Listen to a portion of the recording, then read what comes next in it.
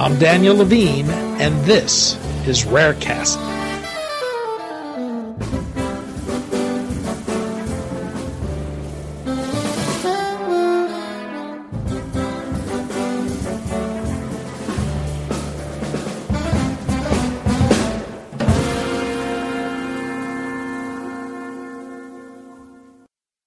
When Karen Ayash's daughter was diagnosed with Sanfilippo syndrome A rare neurodegenerative disease, she and her husband established a nonprofit to fund research. Eventually, as the work progressed, they launched Lysogene, a biotechnology company focused on gene therapy. We spoke to Ayash, CEO of Lysogene, about Sanfilippo syndrome A, why the focus on gene therapy, and the progress the company has made to date.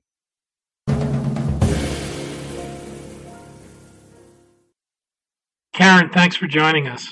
Thanks, Danny, for inviting me. We're going to talk about your company, Lysogene, and the potential for gene therapy to change our approach to treating rare diseases. But I'd like to start with your own story. Though not unique, it is unusual. Your daughter was diagnosed with a rare disease. When did this happen? What was the diagnosis, and what was the prognosis? The diagnosis took place 10 years ago when my daughter was born, actually. So we had a diagnosis 6 months for birth. And she was diagnosed with Sanfilippo syndrome type A. So this is a lysosomal storage disorder with heavy CNS involvement. And when we received this diagnosis, the prognosis was extremely severe. This disease is lethal and heavy debilitating.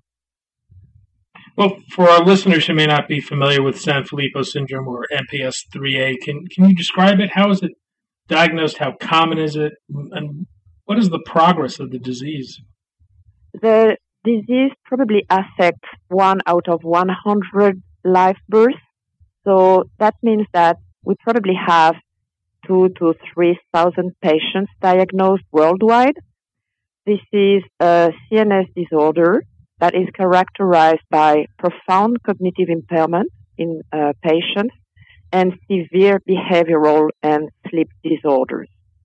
So this disease progresses all along the lives of the patients. Usually the patient will look quite normal in appearance up to a certain age, around the age of 2 and 2.5. And then there is sort of a plateauing effect in terms of progress and then a frank regression. So this disease is usually diagnosed around the age of 2.5.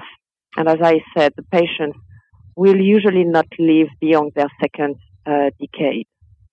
And how is the disease treated today? Are there any treatments available? Unfortunately not. This is a typical disease with high unmet medical need, no treatment available. In certain circumstances, patients who have, for instance, heavy sleep disorders may find some benefit in the use of certain medication, but most of the time, nothing will really work for this patient. So there is no treatment available. When you began your efforts, you launched a nonprofit to fund research. What was the thinking? Were you focused on gene therapy at that point? Yes, that's a very good question. So as most of the other lysosomal storage disorders, Sanfilippo syndrome is a monogenic disease with a single enzyme deficiency. Hence, the natural or logical route to treat this type of diseases should be to, get the patient provided with the enzyme that is deficient. And the best way to do it, we believe, is to restore the enzyme activity directly in the body of the patient. In the case of Sanfilippo syndrome, the symptoms are mostly neurological. Hence, the logical place where we aim at restoring enzyme activity is the brain. And to restore enzyme activity, the best way to do it is to have sort of a an enzyme factory implanted in the brain, i.e., DNA able to produce enzyme on a continuous basis. And this DNA can be injected or can be delivered, I should say, via the use of a gene therapy vector. That's why we chose this approach, which we believe is the most robust and most direct way to treat this disease. So a lot of lysosomal storage disorders, the approach has been doing enzyme replacement. The fact that this is in the brain, does the blood-brain barrier make it more difficult to use an enzyme replacement therapy? Absolutely, absolutely. Not to mention the fact that in contrast to enzyme therapy, enzyme replacement therapies, that, as you know, have to be performed on a very frequent basis. I mean, the injections have to be repeated very frequently for the patients. The gene therapy approach that we are developing is intended to be a once-in-a-lifetime treatment, which makes this approach much more appealing from both a scientific and a very concrete standpoint for patients and their families. Well, what led you to move from being a nonprofit to creating a for-profit biotech? That's a very good question. So initially, when we started the program, it was a research program. So obviously, we were aiming at, establishing the basis of a treatment. And when it appeared that what we were developing was really compelling in terms of results in preclinical studies, it was time to think about that research program in terms of a drug development program. And then in terms of funding needed, the situation was changing. We were in need of much more funding than we would have thought in initial stages. So in my mind, the best way to do it was to create a company able to attract private investors in order to really, set up the framework for a genuine drug development program. Apart from that, my personal history is, I graduated in the business, from a business school. I started my career in a private firm, and I think that I'm also more comfortable probably in that type of environment. Well, your background is in accounting, not science. How much of an obstacle was that for you in terms of enlisting researchers or engaging patient groups or others? I don't think there were really obstacles per se, because you are, I'm sure, very much aware of the nice interactions taking place between patients, their families, and researchers, clinicians, and so on, especially in the rare disease space. The obstacles were mostly, or not obstacles, I would rather use the word of challenges. The challenge was to have all the stakeholders working together towards the same objective, which was to set up clinical trials with a nice, safe, and efficacious product. So to have everyone, working towards the same direction. And as you very well know, I'm sure, researchers and clinicians in our field are more generally speaking, are very keen on researching new therapeutic avenues, new therapeutic approaches, but they are very much interested in publishing, and that's not to be, that's not a critic that I'm making, but we had to really make them focus on a drug development project rather than a research one. I know other people who have started companies because of a disease their child has had some problems with investors who were concerned about their decision making, that it would be clouded by their desire to help their child. And I know you've been successful in raising money here, but has that been an issue at all with investors? No, it hasn't. And the reason why it hasn't is because initially, as a patient group or in the early stages of Lysogene, most of the funding we got was from friends and families members, I would say. And on a personal note, my child was dosed in this first exploratory study that we launched in 2011. So when, as the founder and CEO of Lysogene, when I turned to really the private, institutional investors, my child has already been dosed. So the personal dimension of Lysogene was sort of behind me, I would say. So you mentioned earlier that you anticipate a one-time administration. So is the expectation is that this would be curative? That's a question of great importance that I don't think anyone can respond to today. That's obviously the objective, but there is so much work to be done to be able to evidence that. And what I mean here is that in our first study, we had patients of between 3 and 6 years of age. And as you very well know, the younger you treat a patient with a lysosomal storage disease, the better you are. So if you look at preclinical studies, obviously the treatment we are developing is curative. Now, it's all about the exact effect of the drug in human patients, and we are intending to have a curative treatment, but what we are aiming at for the time being is to make a difference in the lives of our patients and their families. So we are ambitious, but we also need to always be prudent in terms of expectations. Well, let's talk about your pipeline. Your lead candidate is for MPS IIIA. Mm-hmm. Where is it in development, and what is the path forward? For the Sanfilippo A program, you mean? Yes. Yes. We are currently preparing for pivotal studies. Put it in a different language.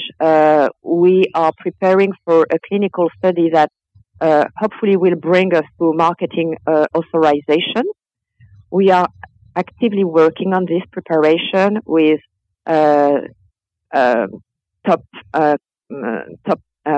partners of excellence. We aim at starting this study in 2017, and what we have to do next year, because we are in 2015, is to complete our regulatory preparation for this study. So we've gone through most of the regulatory steps in Europe, and most importantly, we've completed our discussions with the European Medicines Agency with respect to the clinical design of that study that will be multicentric. But our ambition is to have, to think and act global, hence to have a single protocol for European sites and a U.S. clinical site or 2 U.S. clinical sites. So now that we have gone through our discussions with the European authorities, we are preparing for discussions with the FDA here in the United States, and that will take some time. So that's one of our one of the activities we will perform in 2015. We also 2016. Sorry. There is also a manufacturing campaign ongoing, so that we have a clinical batch ready by the end of 2016. And obviously, we'll have to start, recruiting patients, especially as we will start sort of a natural history study at the beginning of 2016, which will then roll over into the gene therapy trial. And any guess at how large a patient population will be in the trial? Mm-hmm. According to our discussions with the regulatory authorities, we will probably enroll up to 20 patients in a mainstream study. So the main study with patients aged probably up to 3.5 years of age. So that will be the main study. But we also aim at having a specific clinical trial for elder patients because we believe that they could also benefit from a gene therapy treatment, even in advanced stages of the disease where it might be that patients are already profoundly cognitively impaired, but we would still want to bring them benefit from a behavioral and sleep disorders standpoint, which makes very much sense for the parents, for the patients, but for the parents themselves. And if all goes well, when might you be able to submit for marketing approval? Pardon me? I say if all goes well, when might you be able to submit for marketing approval? I hope around the end of 2019, beginning of 2020. And I take it that it's not the only therapeutic in your pipeline. What's behind it? We have a program on the GM1 gangliosidosis. So we are at a preclinical stage there. We are collaborating with a very, very nice team at the University of Massachusetts Medical School and their colleagues at Auburn University. We have progressed very significantly during this year in terms of which vector we'd like to use and the type of delivery routes we'd like to explore. The objective with that program is to enter into the clinic in 2017. So that's what we have in the pipeline right now. Obviously, as the company grows, we would like to expand our portfolio of products to additional rare CNS diseases. You mentioned earlier your daughter was dosed. I understand she was too late in her progression of the disease to prevent the cognitive decline, but how is she doing today? She has derived a great benefit from this investigational treatment with respect to her behavior and sleep pattern. So there has been a tremendous change post-treatment, a few months post-treatment, which has helped her, just behave much more quietly, and that has been an enormous progress for her and for us within the family. And 4 years post-dosing now, she's still very, very quiet. She has become very, we feel that there is a sort of big well-being for her. She's smiling all the time. She's very friendly. She's very communicative, and life with her has really changed. So we are quite happy. Karen Ash, founder and CEO of Lysogen. Karen, thanks so much for your time today. Thanks to you, Danny. Bye-bye.